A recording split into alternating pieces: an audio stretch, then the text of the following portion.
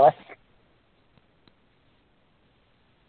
Well, good morning, ladies and gentlemen. Welcome to the TR90 Body Burn 30 support call. This call happens at 6:40 Pacific time until about 6:55 Pacific time. Glad that you're able to join us this morning. It happens Monday through Friday. If you ever miss these calls, you can go back and pick them up on SoundCloud, spelled SoundCloud, and put in Frank, Frank, Lomas, Lomas, and TR90, and these calls will pop up. They've been archived back to the beginning of when Frank and Brian were recording these calls, all the way back to the beginning of the TR90 program, which has been like about 7-8 years. For those of you that don't know who I am, I'm Susan Mann out of Portland, Oregon, and I come to you with a teaching background, but came to the TR90 program when it first opened up because the R90 program, which was the predecessor, did not work for me at all. Even though I followed the program stringently, the TR90 program, from the first day that I started following the program, it made a huge difference.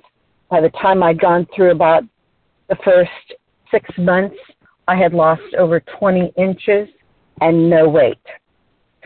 So, and I had already been exercising 2.5 to 3 hours a week at that point, and fairly heavily exercise at that. So, TR90 program in a nutshell is 1 really clean, good meal a day, 2 shakes a day when you're first starting out, 3 snacks a day, making sure to get at least 7+ servings of fruits and vegetables into that, into your food and shake routine. 30 grams of protein at least 3 of those meals. Some of you might need, if you're a little bit heavier, you may need to have a little more protein than 30 grams. It's entirely possible, and that will be also a good benefit. Taking the supplements 15 to 20 minutes before a meal brings those supplements on board to your system and really makes efficient use of everything that you're doing with your meal and going forward. If you're not able to take the supplements before your meal, take it with your meal. I can't stress that enough. Because of my schedules, I was not able to take it 20 minutes before, and it still worked for me. It's just not quite as efficient as it would have been if I could have taken it 15 to 20 minutes before a meal. That being said, making sure to get 7 to 8 hours of rest daily, 30 minutes of moderate to heavy exercise at least 5 times a week. That's really important for this lifestyle change that you're looking to implement. Staying active is a really great thing. Mix it up between both the aerobic and the strength bearing, or strengthening exercises, because you want to be balanced. You don't want to be balanced too far one direction or the other. Drink plenty of fluid. Staying hydrated is really important. The current thinking is at least 1 ounce of water for every 2 pounds you weigh. If you weigh 100 pounds, you should be drinking at a very minimum 50 ounces of water a day. If you're exercising heavily or if you're in a very humid area, you will have to increase that to stay hydrated. But on that, you're your own best judge. And I am always looking for things that will help supplement that TR90 lifestyle that we have. And so with that being said, I'm sharing some information this morning out of a book called Superfoods Health Style, Simple Changes to Get the Most Out of Life for the Rest of Your Life. It was written by Stephen G. Pratt, MD, excuse me, and Kathy Matthews.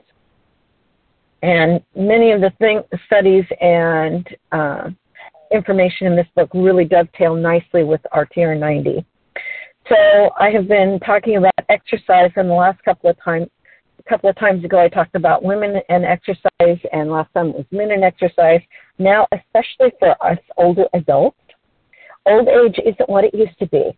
Today, we see seniors on the tennis court, in marathons, and on the bike trail, as well as on cruise ships, shuffleboard courts, and we're lucky to live in a time when vigorous old age seems not only desirable, but possible. It's inspiring to see older folks who are active and engaged in life as any 20-something, given that over 85% or the over 85 segment of the population is the largest growing of all. We can hope to see more and more of them and maybe eventually join them ourselves. If you're over 65 and sedentary, exercise may be the single most important habit that you can adopt to improve your overall lifestyle and well-being. The evidence is overwhelming. One study revealed that 23 to 55% lower mortality rate in the highly active men and women over 65.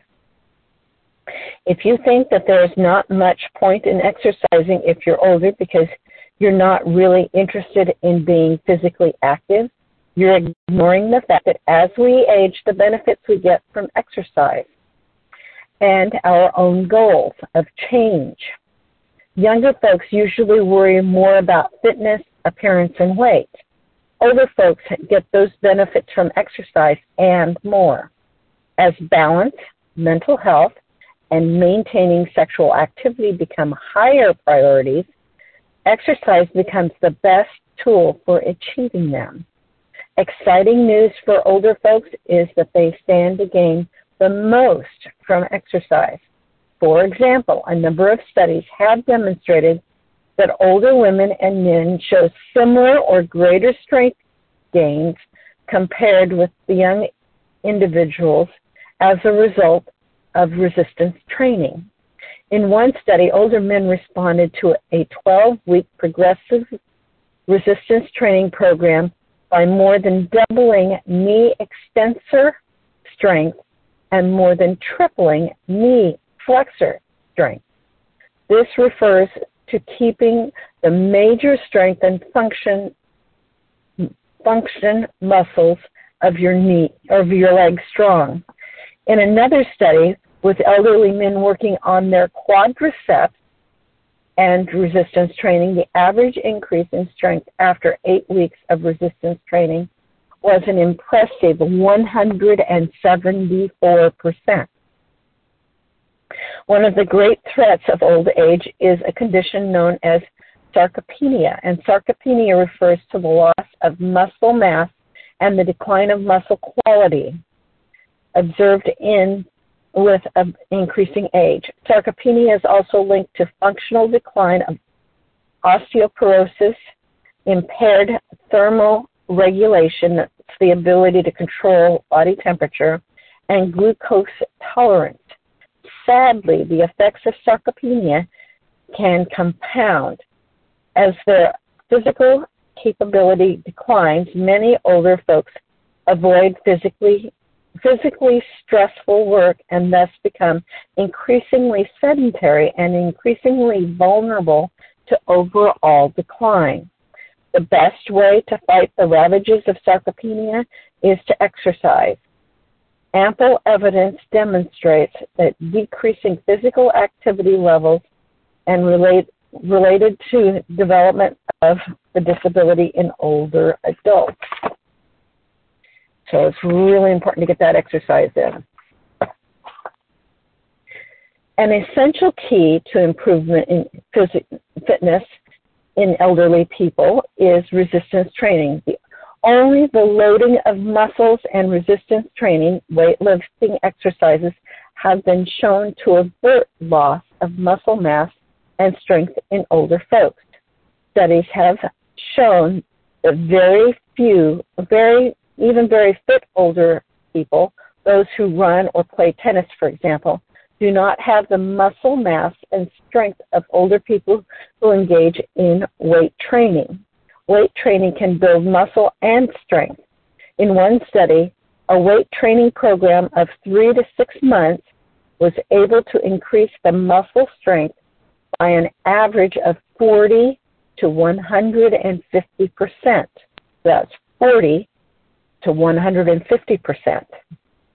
The National Institute on Aging says that even frail, inactive people in their 90s can more than double their strength in a short period with simple exercises. There's another advantage to resistance training. Elderly people who have been sedentary may have impaired balance and weakened muscles. Aerobic activity could risk a fall, but once a regular